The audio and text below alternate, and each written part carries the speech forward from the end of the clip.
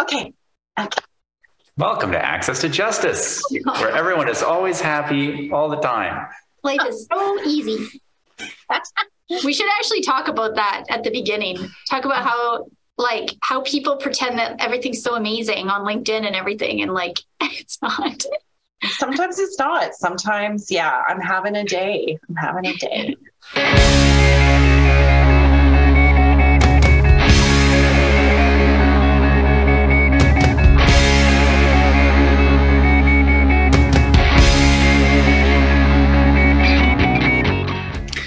Welcome to Access to Justice. I'm your host, Evan Clark of Kahane Law.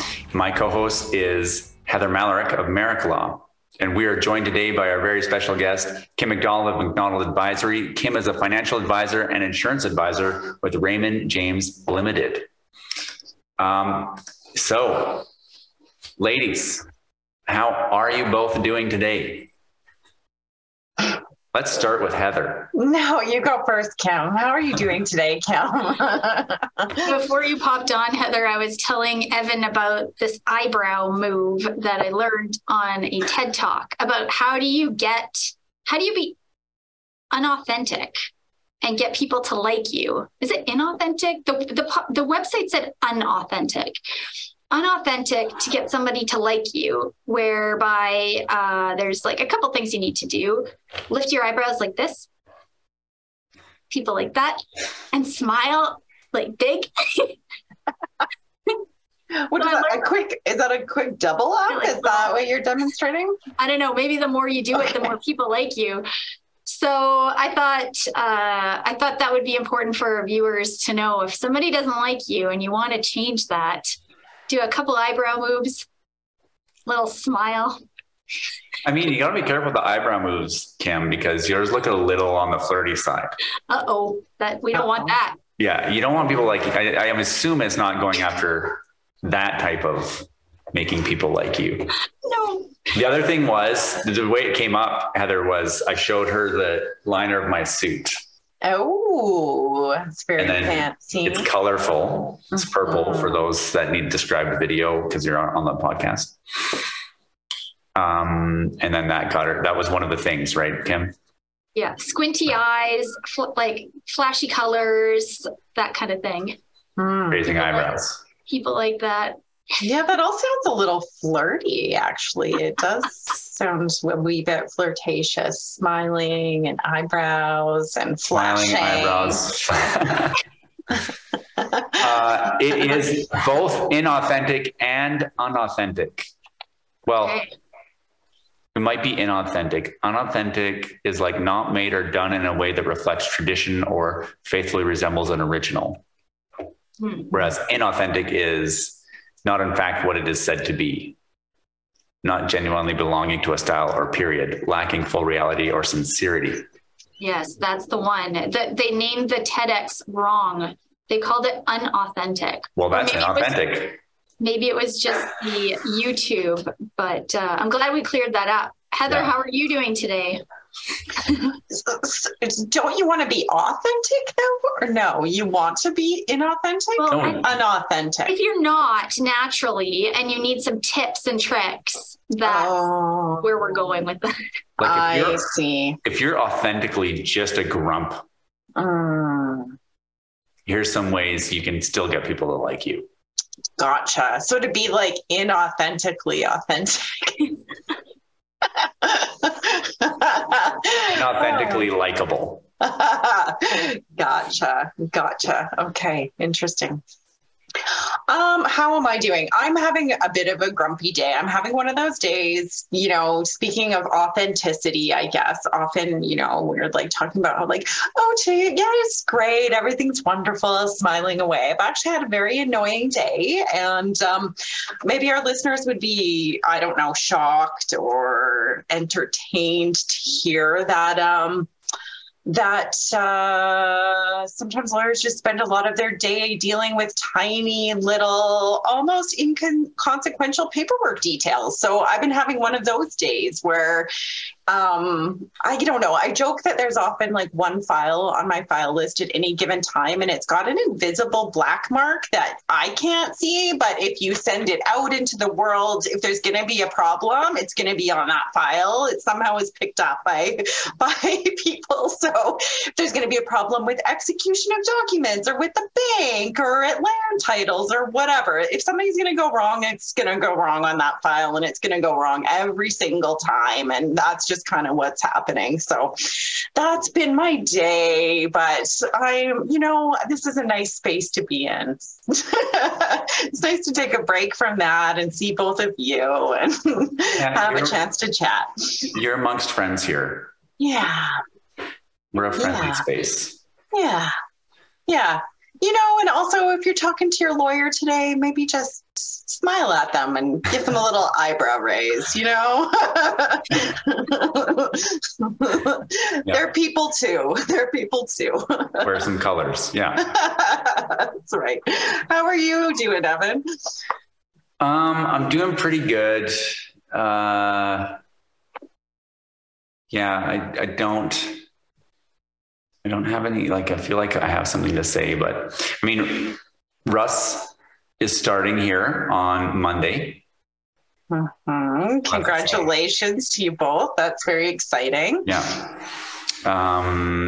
Today's Wednesday. He's starting on Monday. So there's been some, what you've been experiencing today, Heather, in the military, we would call that spinning. You were spinning a little bit. Okay. Spinning induced perhaps not by yourself, but by somebody else who is forcing you to spin. Perhaps could be described that way. I think Russ has also been doing a little bit of spinning, also induced by other people, his current firm that he's at, to try and finish, just administratively get things sorted out so that they're satisfied.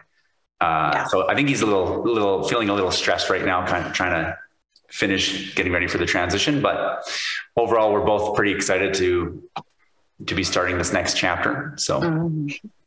For our listeners, Russ is Russ Schmidt, who is a lawyer and pal of ours. He's also a collaborative lawyer, and he's going to be joining Evan at Kahane, on spooky Halloween. Hopefully that's a good omen for both of you. Are you going to have a tandem costume on Monday to celebrate his arrival?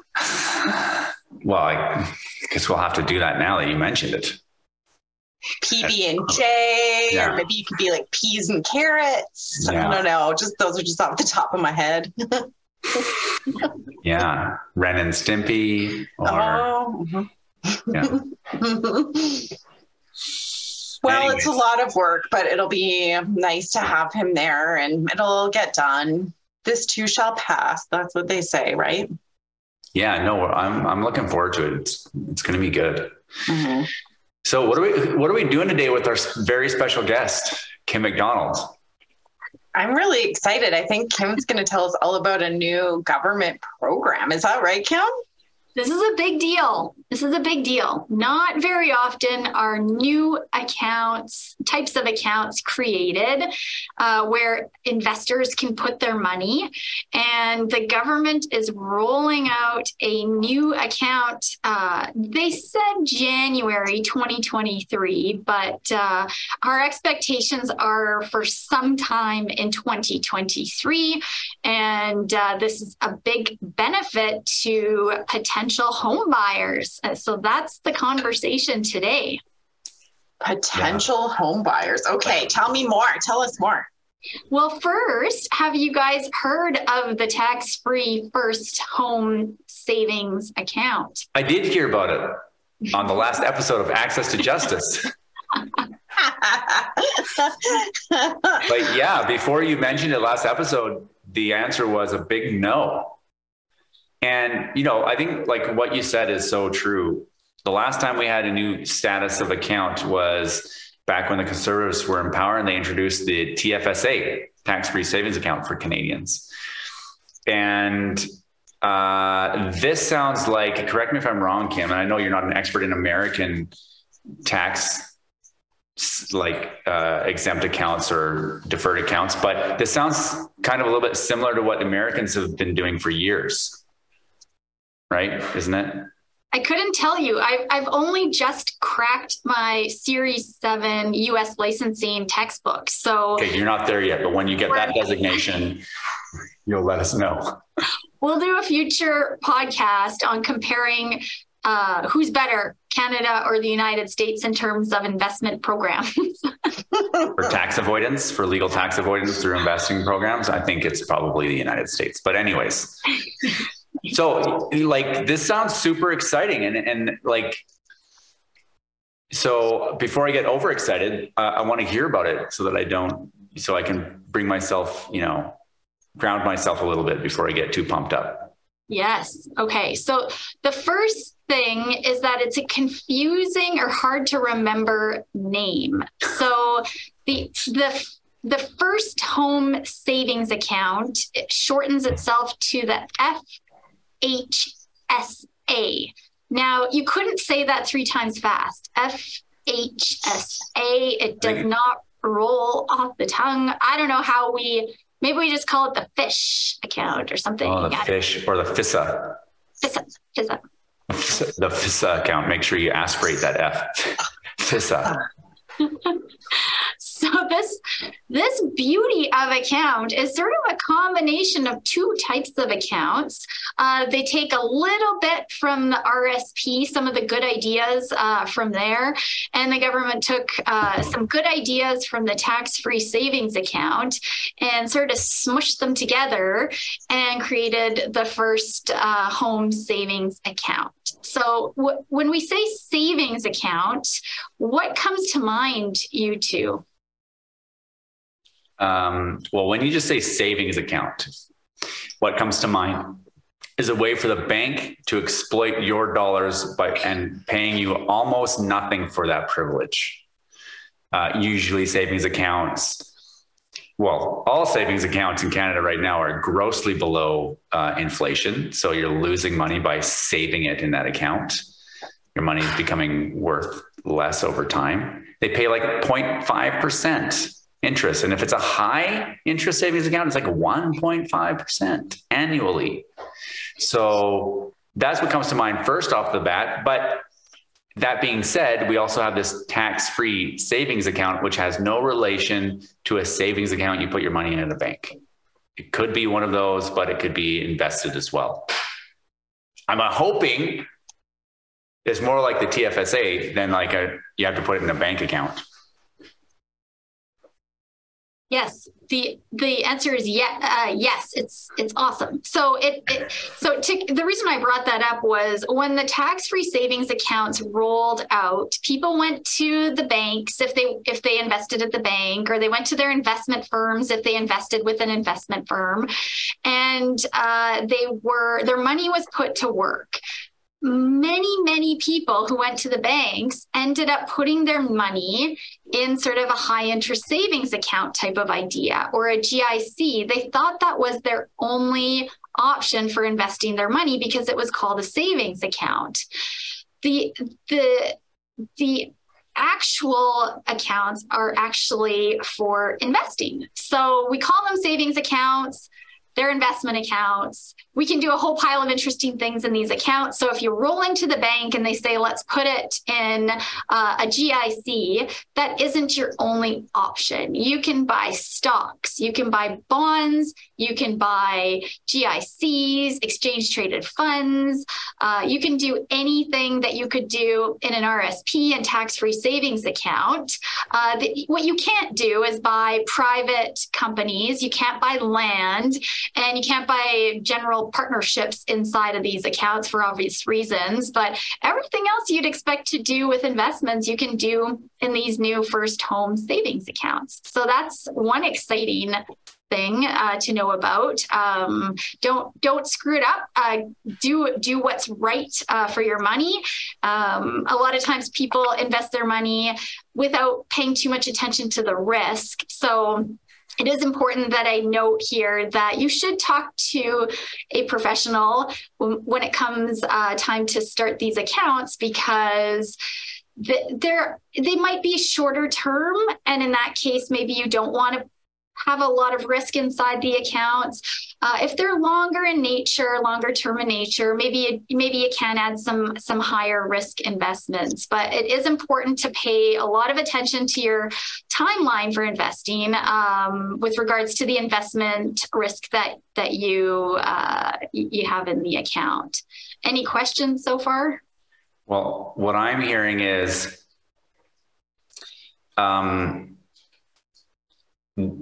if someone's going to open one of these accounts, the FISA, they can do whatever they're allowed to do, but you recommend they meet with somebody like yourself who is credentialed and can help them figure out what their risk tolerance is in the first place and help them make a plan that fits their risk tolerance.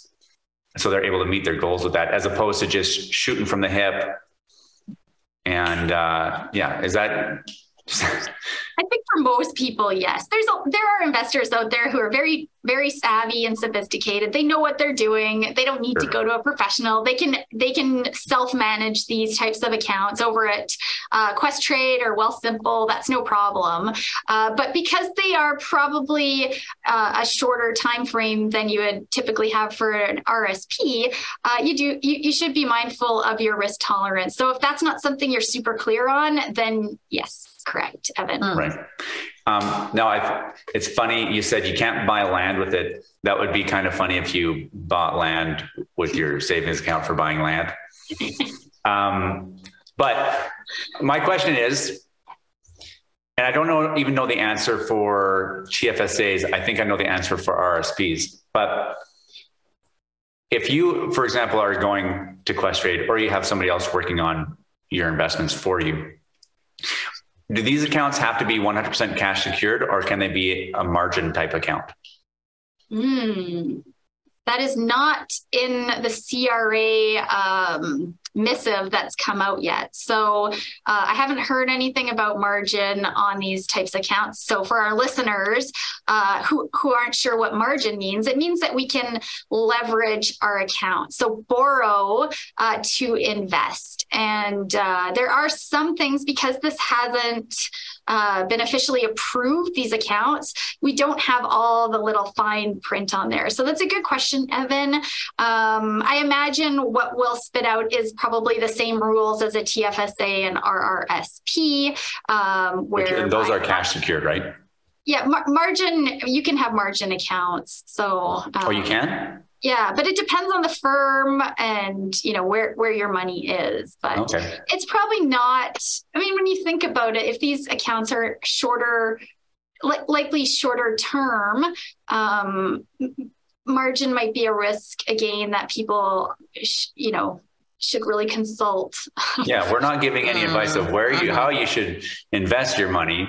We're just talking about options here. Yeah, options. So the answer is we do not know what that answer is. Well, I didn't know the answer for TFSA or RSP either. So now I know a little bit more about those. So it's good.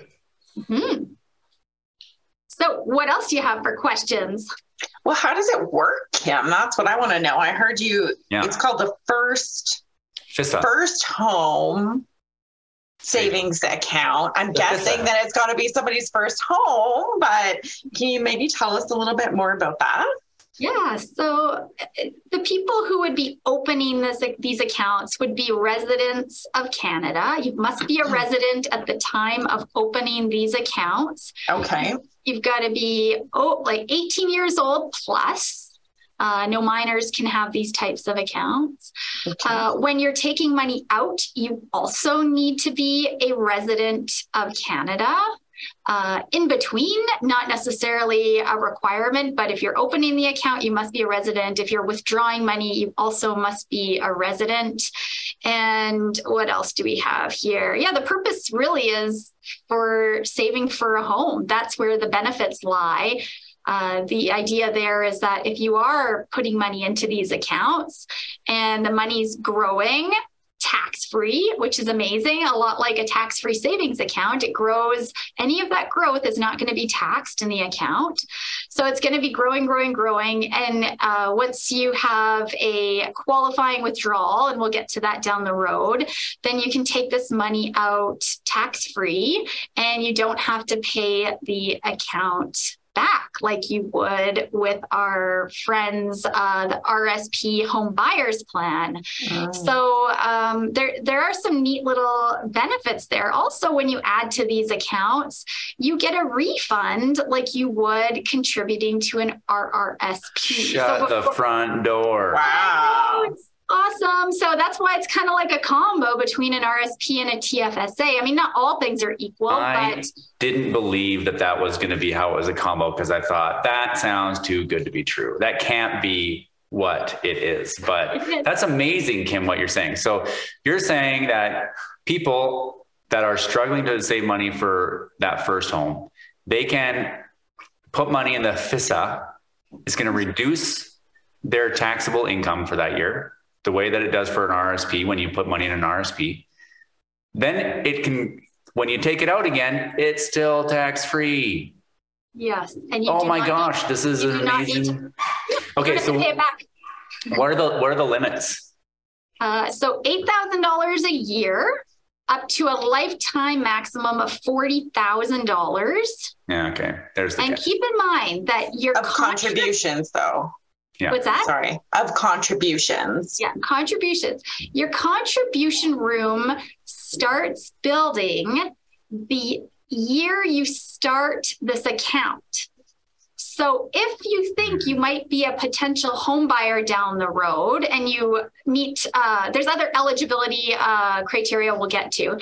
If you meet all of this, all the eligibility requirements, you want to start these accounts immediately if you're 18 years old. You don't have to add to the account necessarily, but your contribution room starts building when you open the account. So that's an important thing to know, to not put it off. Now, you might have to pay administration fees on the account, even if you're not adding to it. Investment firms generally charge anywhere between $50 and $133. So that might be building up in your account, even if you're not funding it, but it's worth it to get that $8,000 in room. So that we don't actually know how all this is going to play out, but that's kind of what's come down the pipeline from the CRA, that it's a very good strategy to start these things off right away. Yeah. My only concern is, man, 40,000 is not enough.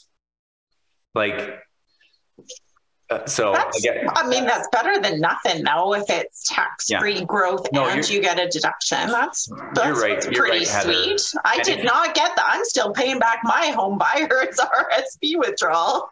I'm assuming we don't get grandfathered in, Kim. We don't get to go back. What's tough is people who pulled out from their RSP home buyers, the maximum they could pull out in that strategy is $35,000. And then you're paying that back over 15 years. So that's $195 a month that you got to pay back until it's all back in the account. With these new accounts, it's a little bit more. It's $40,000. Plus, you don't have to pay it back. Plus, it was worth, if you added $40,000, remember, you get that refund. If you're smart, you're going to put that extra money at tax time into your tax-free savings account. So that $40,000 would probably be bigger if you're really disciplined with the strategy to put down on your next home. And I mean, that really is one of the beautiful things about this account. If you are disciplined, and with that refund, it should go into your tax-free savings account to juice up the deposit on your future home. Yeah. I just wish it was higher, Kim. That's all. Like you're in Vancouver or Toronto and you're like, yay, I got $40,000. I mean, it's going to grow ideally, right? Like 40,000 is what you've contributed. And let's say, you've been able to max that out and you've had good growth because you just have made amazing decisions, or everything has gone your way. Yeah, that could be double that. Sure. But still, like, even if it's 80,000, I'm going to go put this as a deposit on my $2 million house. And it's not even like a nice house. It's just an average house. I just happen to live in Vancouver or Toronto. Yeah. Some people might be wondering if they can use both the RSP home buyers plan and the new first home savings account. And the answer is no. But Heather, to go back to your question, for people who have put money into an RSP in the future, hoping to use the home buyers plan, they can actually transfer the money from their RSP over to these new accounts. They lose that RRSP room that they originally had in the account, but they already got the refund. So it is just a straight transfer over into the new account, and you can go that route instead. So for not you, but others, they have hope. For you, there is no hope, especially not today. No. There's also one thing also to note that with RSPs, if you add to the account, you don't necessarily have to make a claim on that contribution that the year you put the money into the RSP. The same thing goes with the first home savings account. So you can put the money in, but you don't necessarily have to let the CRA know that you did that until the future if that benefits you. I mean, talk to your accountant about your strategies, but how far in the future? You can carry it forward indefinitely. Oh, cool. And deduct it later on. So that's the same as the RSP. But there is no 60-day thingamajig. A lot of people might know that you can add money 60 days into the next year and get the credit. These accounts don't work that way. It's a calendar year. So, okay. So you can't be doing it after you've as you're getting ready to file your taxes or whatever. You have to do it in the calendar year to get credit in that calendar year. So there's maybe a little bit of risk there if you haven't figured it all out perfectly beforehand. But I mean, I think moving forward, Kim, that's just going to be you're going to want to talk to your accountant so you can plan in advance. And some of that risk is taken away because, like you said, you can carry it forward indefinitely. So you're not losing out by contributing to it, but you might lose out by not contributing to it. Huh. Yes, could be. Well, this is really exciting, notwithstanding, I wish it was bigger. The limit. Yes. What's the limit of TFAs up to if you were able to contribute from the beginning of TFSAs? They started in 2009. I think it's in 2022, you could add 81,500. And then we'll get a inflation boosted contribution this year for tax-free savings accounts of 6,500 for 2023. Nice. Yeah. Can you talk a little bit? I mean, we've kind of been just assuming that people know what an RRSP is and what a TFSA is, and now the FISA. So I've got a good idea of now what the FISA is, but can you explain, as if the listener has no idea what an RRSP is or a TFSA is? Yes. A tax-free savings account is an investment account. Again, we call it a savings account, but you can invest in a whole host of things inside. That's an account that is really meant to be grown, because the benefit to the investor is not paying tax on the growth. So if you had it in a savings account earning your 1.5, you wouldn't pay tax on that 1.5%. But wouldn't it be better if you didn't pay tax on 5% or 6% or 10%? So the idea with the tax-free savings accounts is to grow the accounts and not pay tax on that growth. So when you take it out, it doesn't count as taxable income. So for example, if you're in your retirement years and you want to keep your income down, RSPs don't work great in that regard because they kind of act like a paycheck in retirement. It's taxable money coming to you, and it affects your tax rate and potentially your old age security benefits. And we'll get to that on a future podcast about retirement. But it is important to know that you can take money out and it doesn't affect your income. So a great potential account for people down the road who are concerned about that and how income might affect their government benefits. So tax-free savings accounts are amazing. They started in 2009, as I mentioned. The amounts you can contribute change all the time. So if you're not sure what you can add to the account, you're going to want to go and sleuth around on the internet to figure out what it is that you have for room. You can go into the CRA's My Account portal. You would create an account for yourself. You can pop in there, and right on the main page, it will tell you how much room you have to contribute to your tax-free savings account right now. If you get it wrong, the penalties apply the same from the tax-free savings account to the first home savings account to the RSP account. You have to pay 1% per month on the amount that you contribute over what you're actually allowed to. So you definitely want to pay attention to how much you're allowed to add to these accounts. And again, you can have multiple first home savings accounts, multiple tax-free savings account, multiple RSP accounts, but your contribution amount does not change. So, oh, bless you, Heather. We hear you sneezing a little bit down below. Sorry, I tried to mute before. That's a cute little sneeze. That's very, yeah. So yeah, definitely pay attention to your contribution amounts because again, with the first home savings accounts, if you add more than you're allowed, you're going to be paying a penalty to the CRA, and that's not fun. Now, with the RRSP accounts, they were created to help people with retirement savings. When you add to the account, everybody talks about a refund that you get when you file your taxes. So if you're kind of curious what it actually looks like for yourself, if you add money to your RSP, what kind of refund you can expect.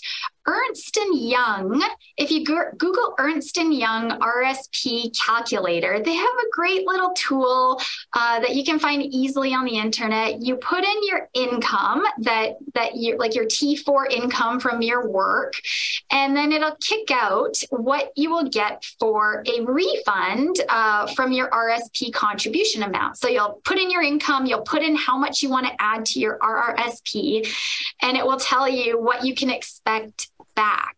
And that will work the same for this first home savings account.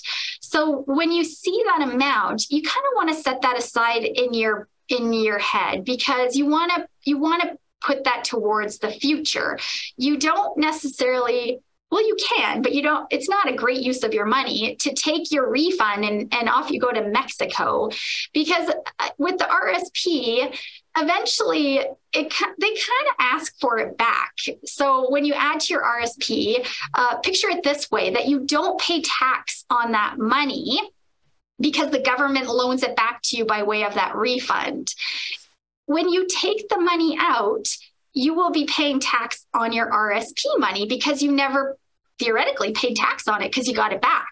So you don't really want to be spending that money. One of the big benefits to the RSP is getting that extra money and investing it and doing smart things with it or paying down your mortgage with it. It really should be used in that way to get the full benefits of the account. So yes, so you want to pay attention to refunds both in your RSP and in your first home savings account. And if you're a really disciplined person and you pop those into your tax-free savings account, you're just doing all the right things. Any questions? I still have a couple questions about the SAW, Kim. Yes. I jotted them down. So first of all, what about withdrawing? What do we know about that? When can you withdraw it? Can you buy a condo with it? Can you buy an investment property? Does it truly have to be your first home, like for real? Or what if you had a home 10 years ago and then you've been renting and you're going to buy another home? That's a lot of questions. Let's go to the first one. What about withdrawal? When can you withdraw it? So yeah, one of the biggest benefits of having this account is if you're using it to buy a home, you're getting the money out tax free. If you're not using it to buy a home down the road, it will be taxable. So if you don't think you're going to use it for a home, then it's probably not a great account for you to have. You can transfer it to an RSP down the road if you've got the room, if you don't think that you're going to use it. But again, in the end, you got a refund in this account. When it comes out, it's going to be taxed in some way. So that's an important consideration. Now, in terms of rules in place on actually getting the money. So remember, you have to be a resident of Canada to take the money out. Originally, when you open the account, you cannot have owned a home in which you lived during the part of the calendar year you open the account and the preceding 4 years. So there's rules in place when you start this account. So when you ask that question, do you truly have to be a first-time home buyer? The answer is no. You just have to meet those requirements. And as you guys would know, in family law, there was a recent change with RSPs for people who had a marriage breakdown. They were divorced and they needed to be able to buy a home. You might be wondering, will there be relaxed rules for people in a marriage breakdown? And I called the CRA today because that information is not publicly available on the CRA website, and they did not have the answer for me. So I cannot give that answer to family law lawyers right now. But the person I was talking to on the CRA, she kind of had a twinkle in her eye and thought that might be the case in this particular plan. But we do not know the answer about that particular question. So there is that. There are rules. I'm just trying to make sure I don't miss anything here because there's a lot of details on the account. Go ahead, Heather. Do you have to buy a home that you're going to live in? Yes. It has to be your intent to live in the house for like the next year. Okay. So they say you must have a written agreement to buy or build a home in Canada by October 1st of the following year that you take the money out.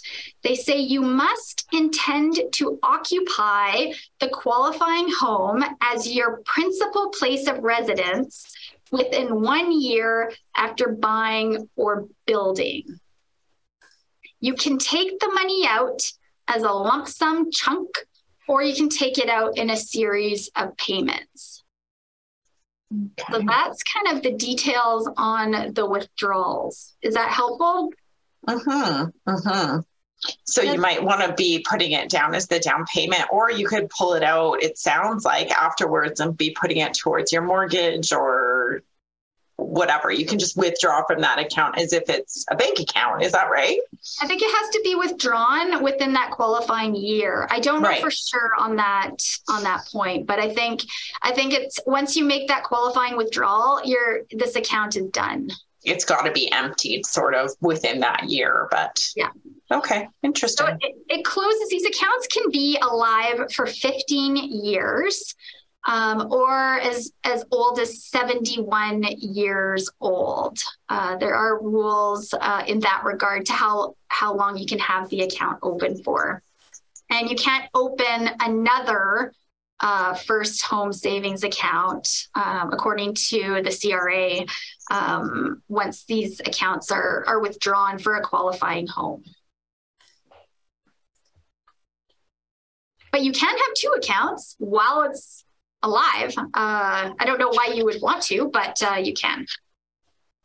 How about a young couple that are saving for a home together? Can they each have an account and buy a home together and use their 40 plus 40? Yes, they can. So you can't have a spousal first home savings account. That's not a possibility, but one spouse can give money to the other spouse and there's no income attribution. So that's something you don't have to worry about. Each person would have their account. And on death, if your spouse is your successor on the account or your common law partner, then they would absorb that account. And it wouldn't, if they're eligible, they have to be eligible to have the account themselves. They would absorb that account and it wouldn't impact their contribution room to the account. Huh. Okay. And if they're not eligible, well, you're taking it out and you're paying tax on it. Same thing if you have a beneficiary that's like your child or somebody else. If it's not your spouse or common law, when you take the money out, it's going to be, your investments are going to be sold. It's going to be cashed out, taxed, and off it goes to the beneficiary. Interesting. Okay. Is that all of my questions? What if you don't ever buy a home? Yes. Okay. So the quandary is, what do people do? Do they keep going with the RSP and, keep going the route of the home buyers plan? Do they open the new accounts? What do they do? And like, we kind of think it's pretty obvious that the best, like the most exciting route to go is this new account. So you would fund the first home savings account and likely transfer what you've got saved in your RSP over. And with your refund, you would top up your tax-free savings account. And then your RSP would be more likely for your retirement. And it has a big benefit to you as your earnings are higher. So with RSPs, the benefit to you is not paying tax, like getting that refund when you add to the account. So if your tax rate's not very high, you're a young person per se, you don't get as much bang for your buck adding to the RSP when you're younger. So maybe this is actually a perfect, like a sort of a poetic scenario now for Canadians where they've got a clear direction to add to the first home savings account for home buying. They've got their tax-free savings account to save up their refunds, and they've got their retirement savings account, their RSP for their future retirement. But I mean, you can, if you like the RSP route and you want a disciplined means of paying that money back, then the home buyers plan is a good option because you're going to be forced to pay that money back and pay back your retirement. With the first home savings account, you take it out, and I don't know about you guys, but I don't know like how many people are going to be that motivated to pay their retirement back. They're going to use it and maybe start the retirement savings later because of it. I don't know. I mean, I guess we'll see when these accounts become available and we see how people start using them and how effective they are. Yeah, I guess it's pretty hard to predict at this moment too, but I'm kind of thinking in the back of my mind too, like we've been looking at inflation and the housing market is like been really hot for a while. It's kind of cooling off now, but I wonder too, if you have this like glut all of a sudden of people who have a big chunk of money to be putting on a home, is that going to affect the housing market and home sales and that kind of thing? Probably, I don't know. I guess we just don't know how many people are going to take advantage of them and when they'll be using them then to come into the market. But yeah, parents can chip in money too. That's an okay thing.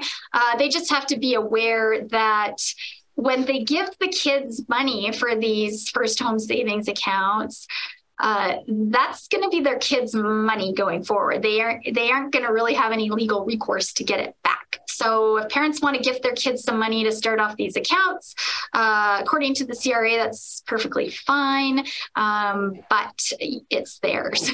Do the parents get to write it off? I'm guessing no. Yeah, I was going to say, do the parents get the deduction or is it still the contributor? I don't know actually the paperwork on what's involved there. I imagine parents would have to give it to the kids, but and the kids would get the refund. But that's actually a really good question. I don't know the answer to that. Yeah, I know this isn't a particularly helpful comment to make, but I just wish that, they had a retirement account or, account category like this that allowed people to remove it from their current income and then not pay tax on it when it comes out. And my justification for that would be, CPP is, people are always talking about it being underfunded or having, the unfunded liability increasing. And so maybe you give people a little tax bone, ability to pay less taxes on, but it has to be used for retirement, et cetera, something like that. Then maybe that will relieve a little bit of the pressure on CPP. I don't know, but obviously I just don't want to pay taxes. So that's like a great way to not pay taxes. It's, like I said, not the most helpful comment, but I think like this sounds pretty exciting. It's like, it's another tool, right? It's another tool for people like you, Kim, where you're helping us to save and plan for the future. Is like something else that can kind of help leverage in your favor in the right direction. That's what I'm hearing. Yeah.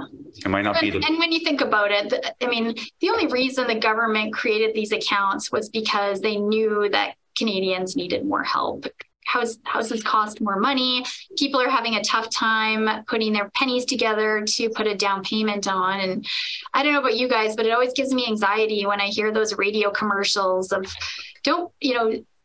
nothing down, buy your house, borrow your deposit. It just it makes me so concerned because that's a big part of why the housing market blew up in 2008. People were borrowing so much. And it puts people in a pickle. So the more money that people can save up in advance, the less leverage they are, the less, these, I guess you just don't want to be paying off your mortgage when you're in retirement. So they want to give people at least some help so that that's not the case. Yeah. It does make me a little anxious to hear those types of things because it's, and for some people, for some circumstances, that might be a great thing, but for most people, it's usually more prudent to just save and wait and get in when you have a little bit of, that 25% equity. We've talked about insured mortgages on here before, and I have a great aversion to those, although sometimes those can be really good for people too. And if the housing market's going up, that's a great way to get in the market. If the market goes down, they're terrible, right? And of course, that's the risk, right? You have no idea what the market's going to do. But yeah, at least this is like another tool that people can use that can kind of help them get into the housing market. Exactly. And it does sound like it's a nice way for parents probably to help their kids out too. I know that seems to be relatively common, at least what I see. So this would be a nice way for those dollars to go a bit further, it sounds like too.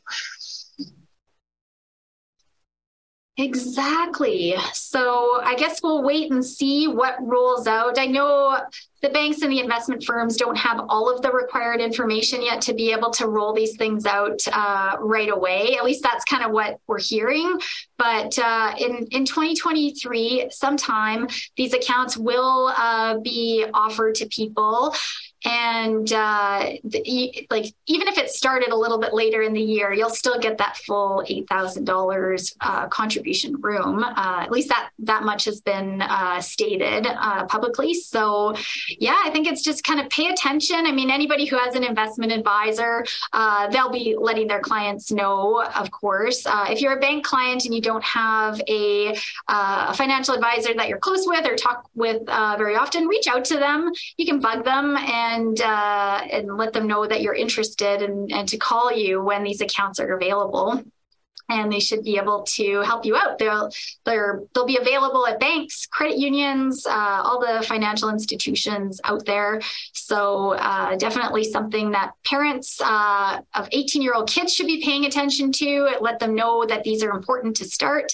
And also young people who are educated or just, really want to do the right things in life. This is probably a great little starting point for your piggy bank. Well, I think that's super helpful, Kim. I think that's awesome information. And this sounds like it could really, it's definitely a good head start. So thanks for sharing all that news about the FHSA.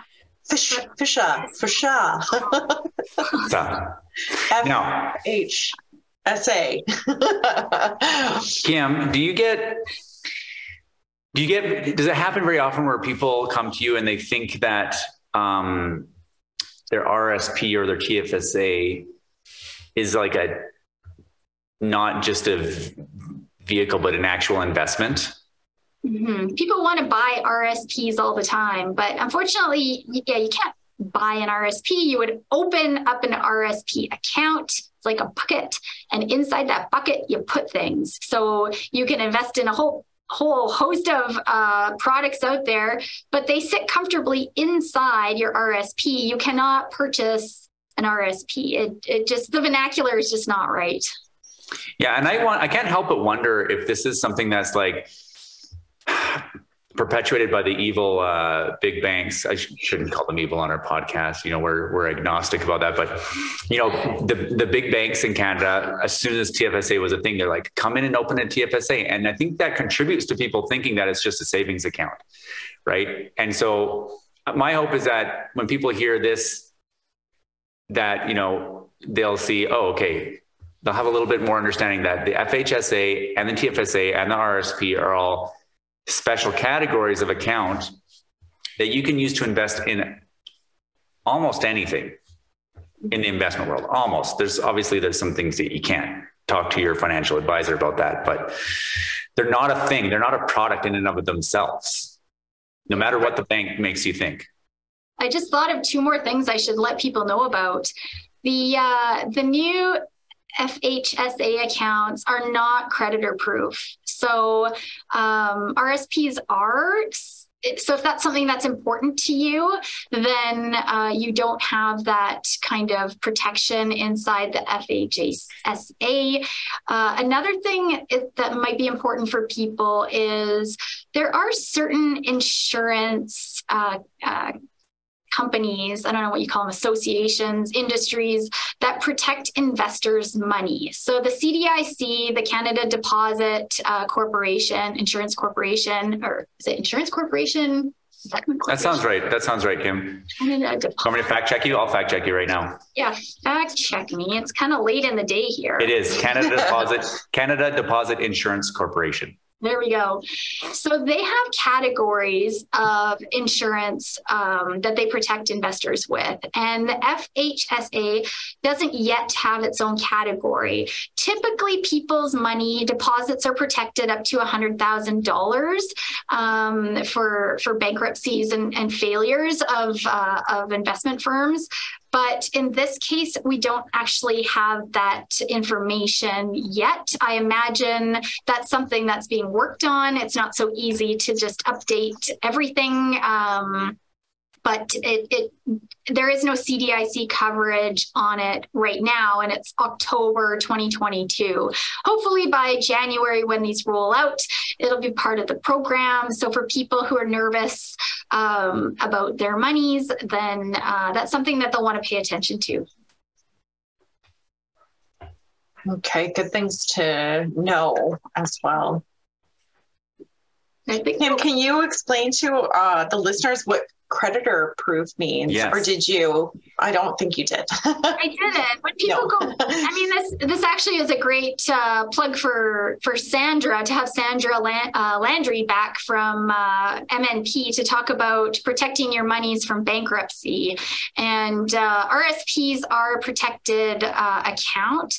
I know I've talked with Sandra about this in the past, where when people run into trouble with their money, they pull money from their RSPs without consulting a professional. And sometimes trustees don't necessarily think that's the place to pull money from. It's protected from creditors in your bankruptcy. So we know that the first home savings accounts are not creditor proof right now. So if it is important to you, then the RSP home buyers plan might be a better route for you if you're worried about your situation. Okay, thanks for explaining that.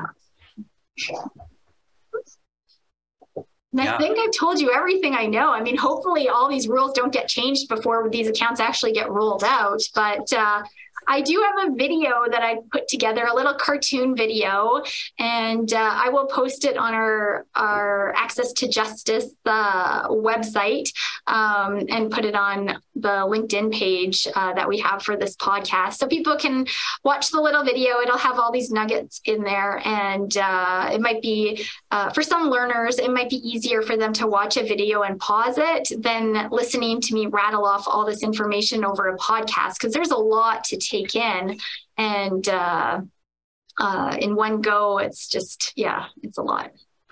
Yeah. Well, I'm just glad I know you. And so I got access to this bleeding edge news about the FSA.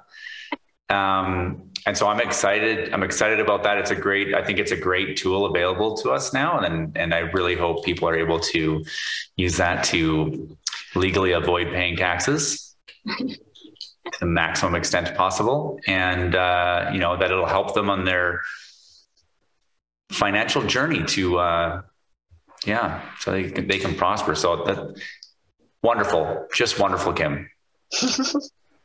Thank you for having me on the podcast. It was very exciting to be here again as the true guest, giving important financial information to people, help them along their journey, try and make sure people don't make mistakes along the way. Yeah. I have a closing question for you. Can you just tell us about the painting that's on the wall behind you? I find it pretty interesting.